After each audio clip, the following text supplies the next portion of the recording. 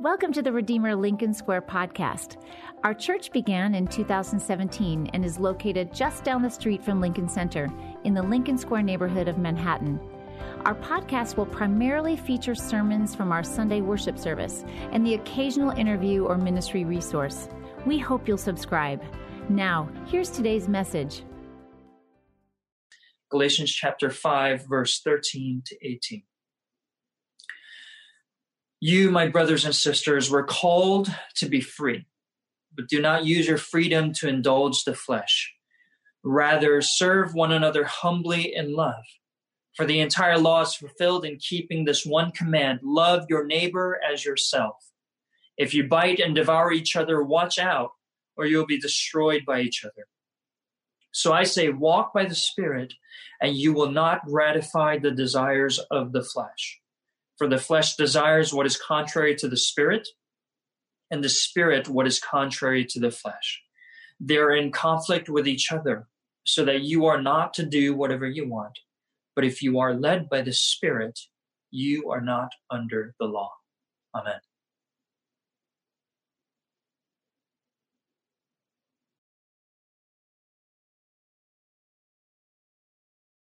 Hello, everybody. It's been a tough week in New York.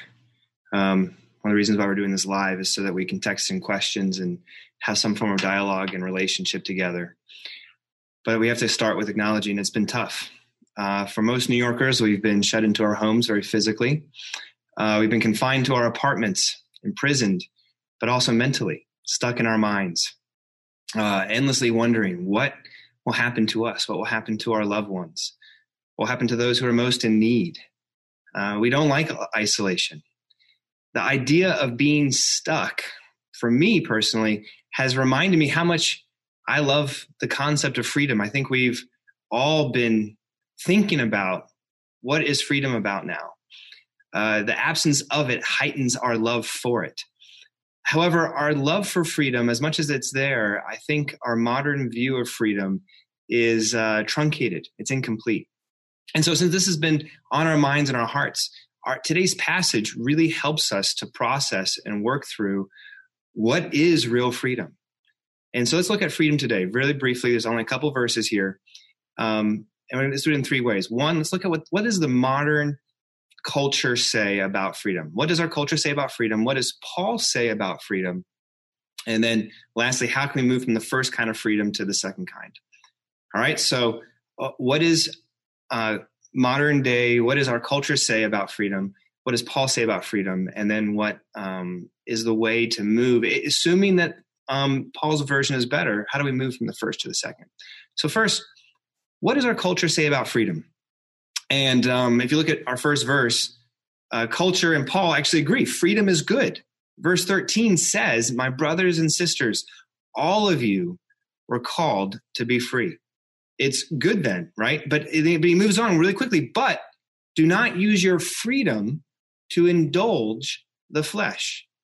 Now, the word indulge here, it can also be translated opportunity, or don't opportunistically use your freedom in the flesh. And so Paul is worried at some level here that the way we're using our freedom, the way we define it, is problematic. And so let's go into that. Well, how do modern people, how do we define freedom? I think freedom for most of us and for most of our culture, we assume it's the highest, most self-evident good that's out there. Coming out of the 20th century, where you saw a rise of fascism and communism that took away individual freedoms and crushed those individual freedoms, now we've moved towards making freedom the ideal to strive for. The standard in society to judge societies and ourselves. So whoever can represent the most freedom from the bonds of religion, from the cosmos, from even our own bodies, that individual, that person has the highest good. So a quick, easy working definition is essentially that freedom is the absence of limitations or constraints. It's the absence of limitations or constraints. And that sounds good.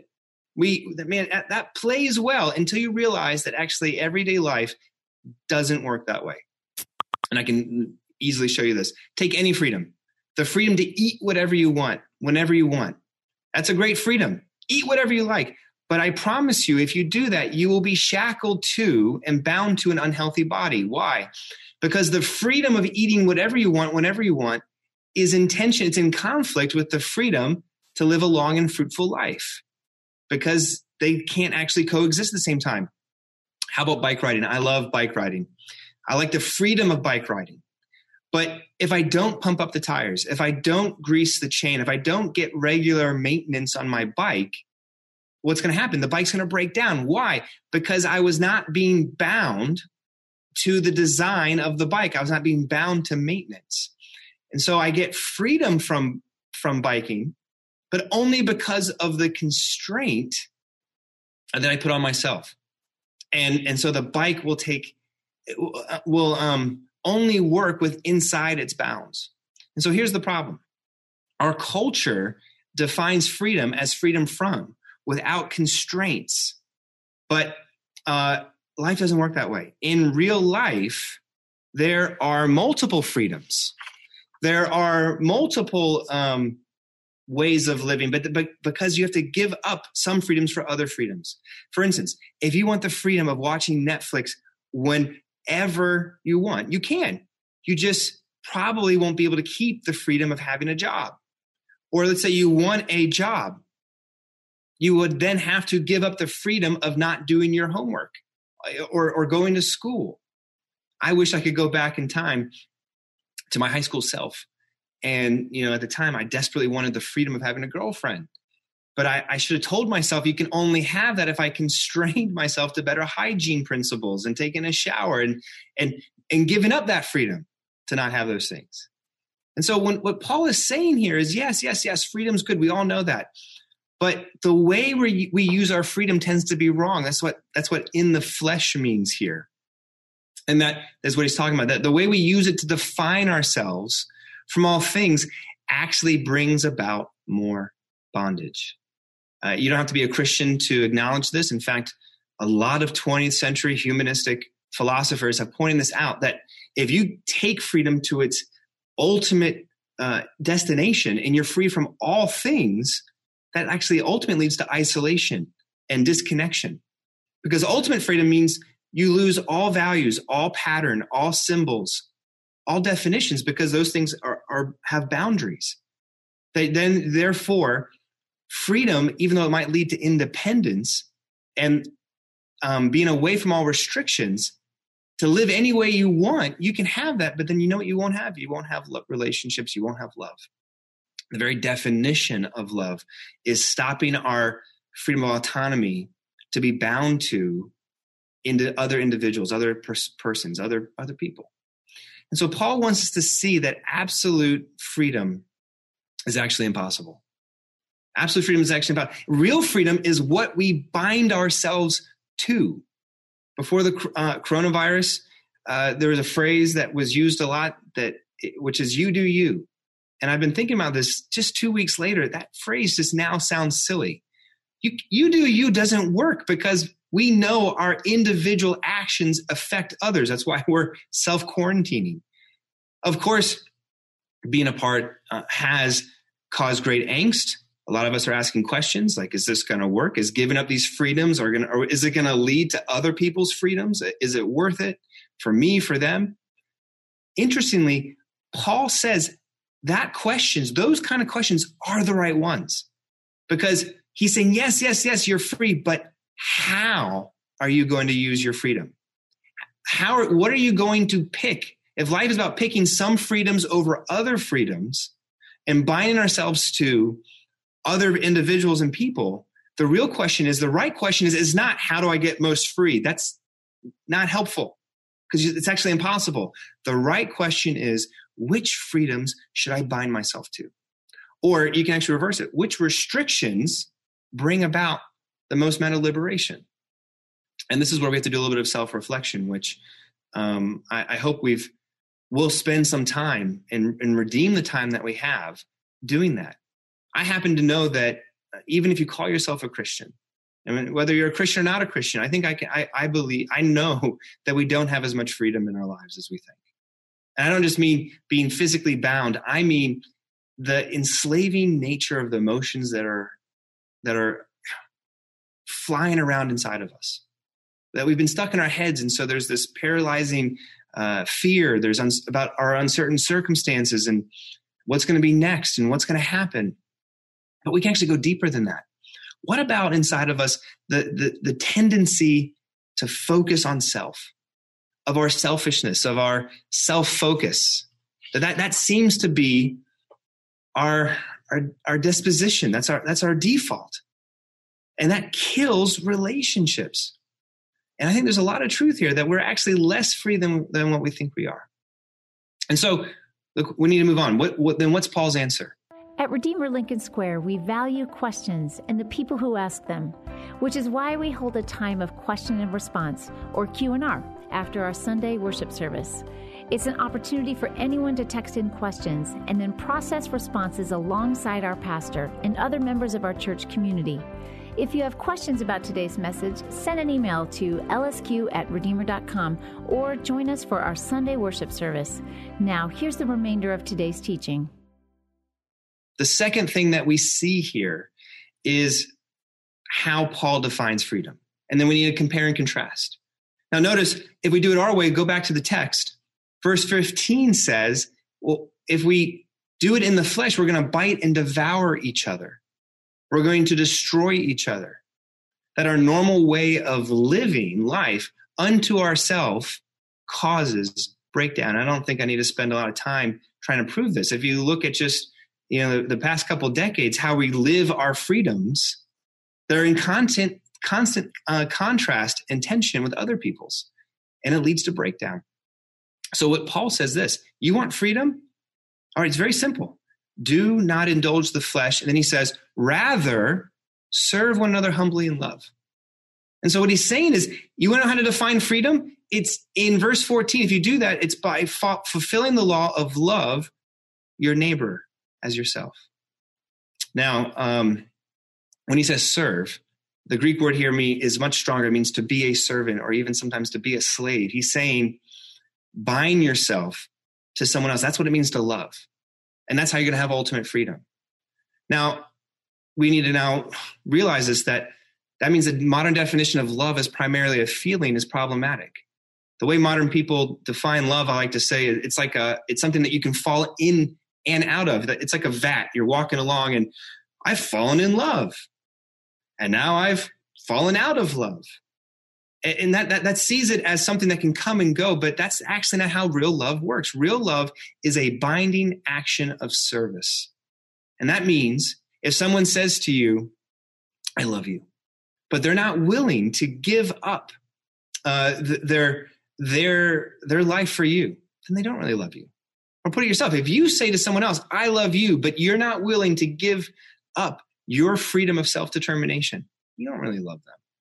You don't. You might say it, but the actions aren't there to back up those statements.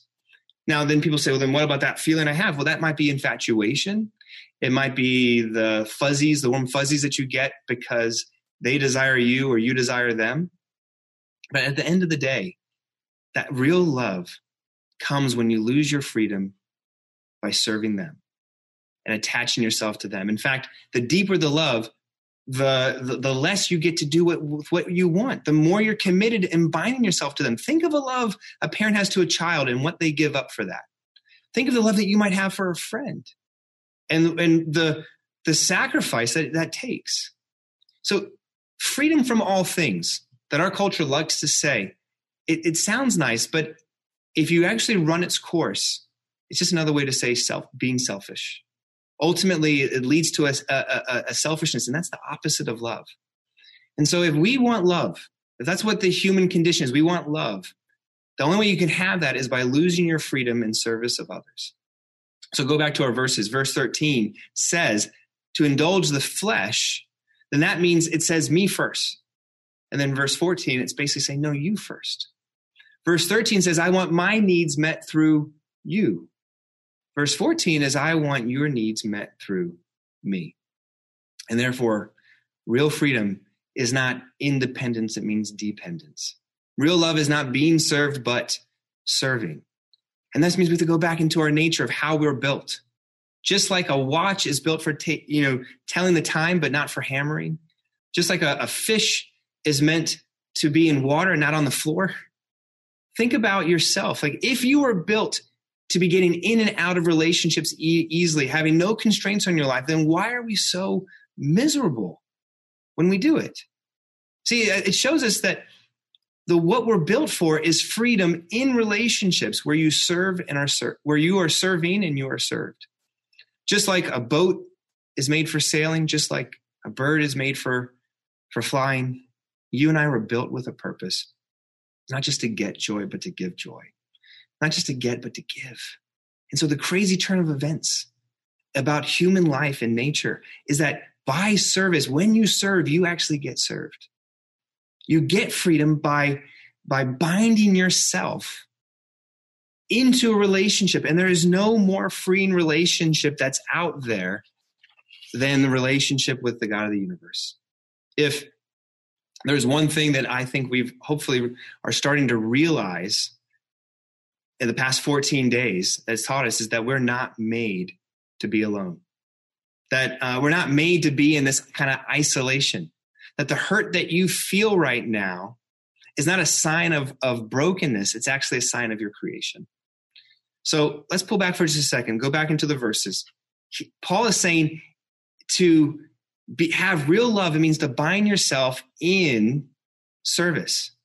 And therefore, real freedom is placing yourself in this love. The charge for you and me then is not to be free from all things, but when we're using the flesh, it means we're being selfish, right? We're to be really free, Paul says, it means to serve our neighbor. It's a command that he's given us. And so a lot of people would stop right here and say, well, there's the command. Now go and do, right? That's what you need to be doing right now. The command is there. Let's serve and go. Let's pray. But if we stop there, we have a problem, don't we? The problem is this. I can't just tell you to try harder.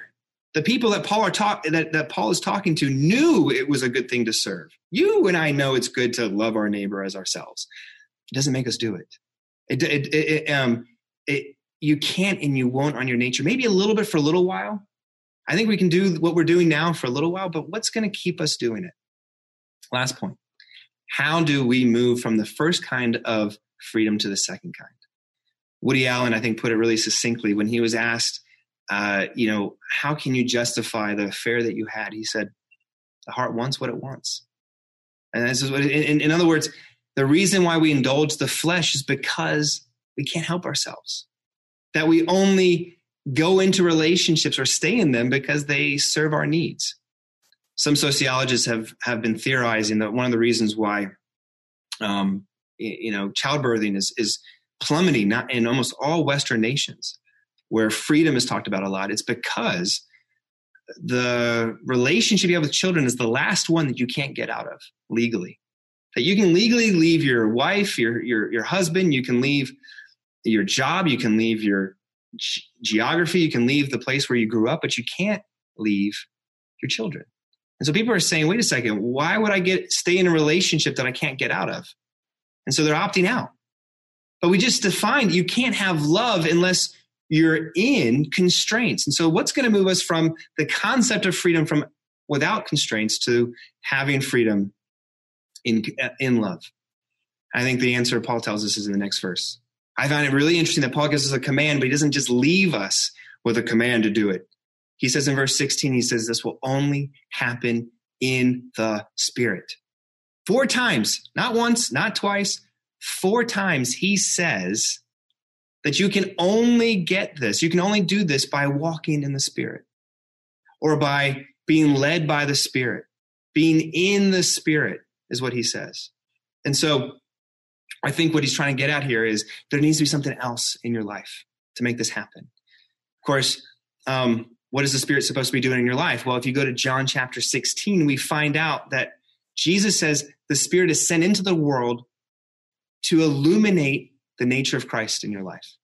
That the Spirit is there so that we can see his nature. to see the real Jesus, that's his role. So to walk in the Spirit, to be led by the Spirit, to have all these sort of dynamic, active contexts that the Spirit is being utilized in our life, it means to be led to Christ. So the last thing we need to get at here then is this, is what might the Spirit be trying to show you right now? Right? What might he be trying to say to you right now? If you can't and you won't give up your selfish ambitions and things that you're just going to use to protect yourself and hold yourself, what might he be trying to show you? I think he's trying to show you Jesus. Because let the Spirit show you that Jesus won our freedom by losing his. Paul here can say that the most freeing thing that you can do for others is to serve them, because Jesus, in the most cosmic moment in all the universe, with his ultimate freedom, he served us. The most freeing thing in the universe was Jesus losing his freedom to make us free.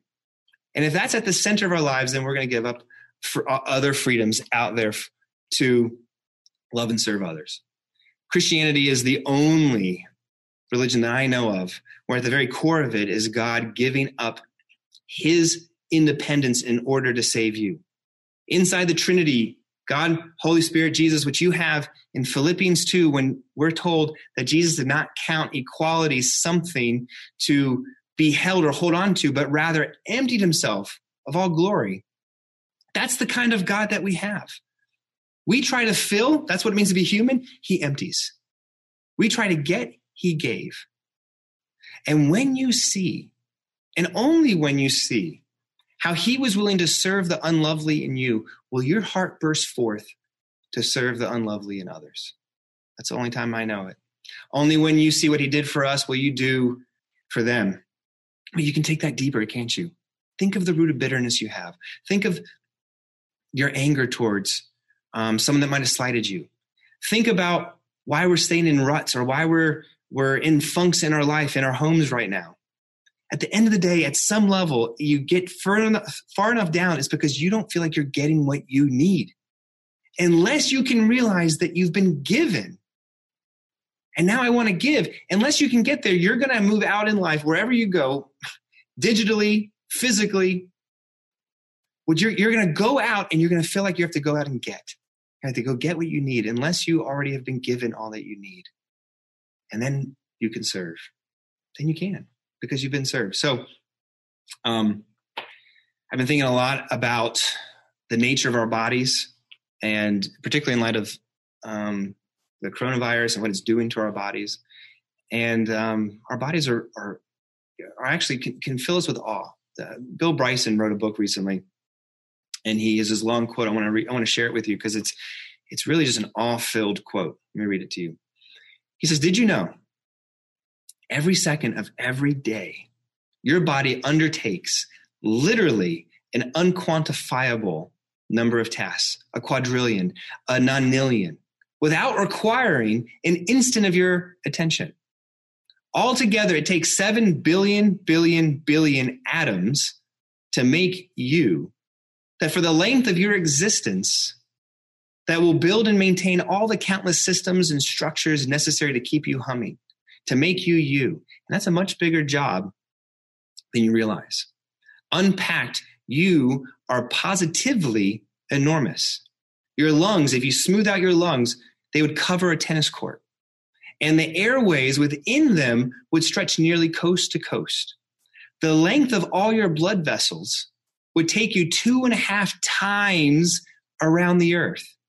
Your DNA, you have a meter of DNA packed into every cell. And so many cells inside of you that if you took that DNA and formed it into a single strand, it would stretch 10 billion miles beyond Pluto.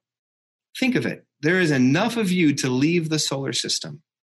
You are, in the most literal sense, cosmic.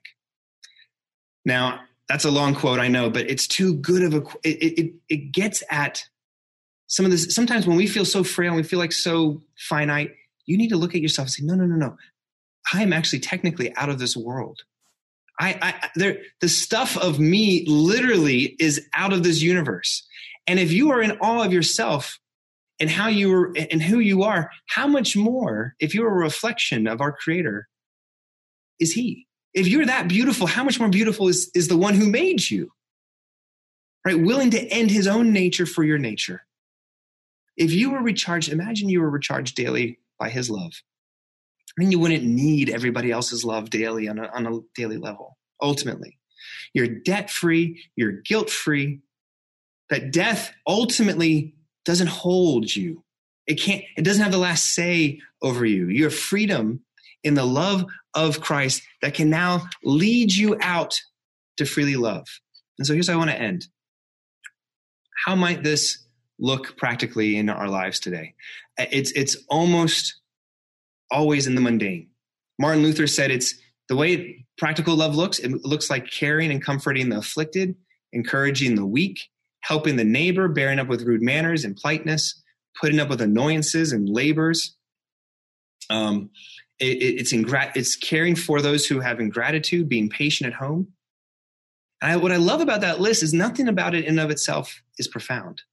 The profundity comes in the ability to do those things with no fanfare, without notice, without payment, because you don't need it anymore. I think our cultural moment right now is that right now, to be a normal person, we have the opportunity to literally save lives through our everyday sacrifices. Right now, we have that opportunity, social distancing, canceling events, not living out our own freedoms. It can actually save people.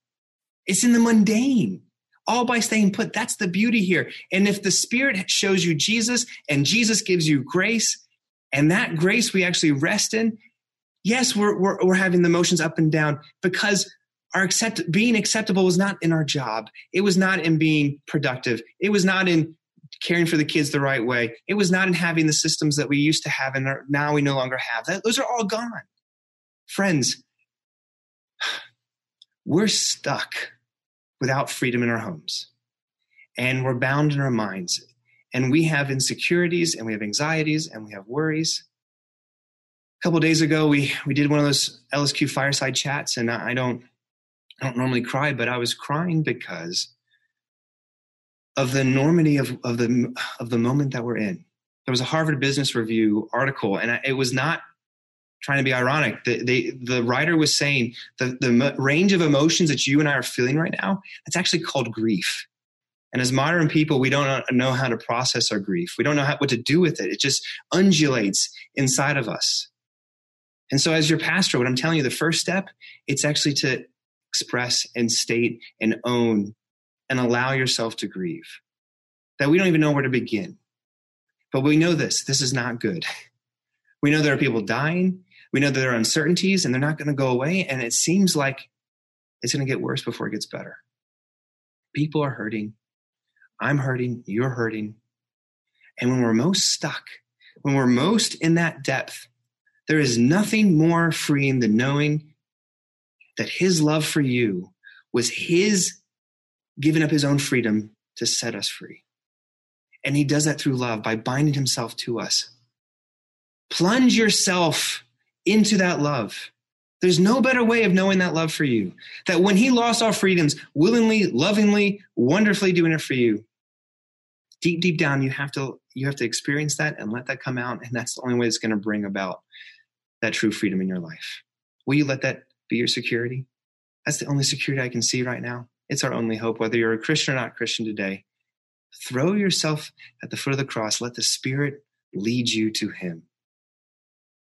Let's pray. Heavenly Father, these are hard things. These are not easy things to do.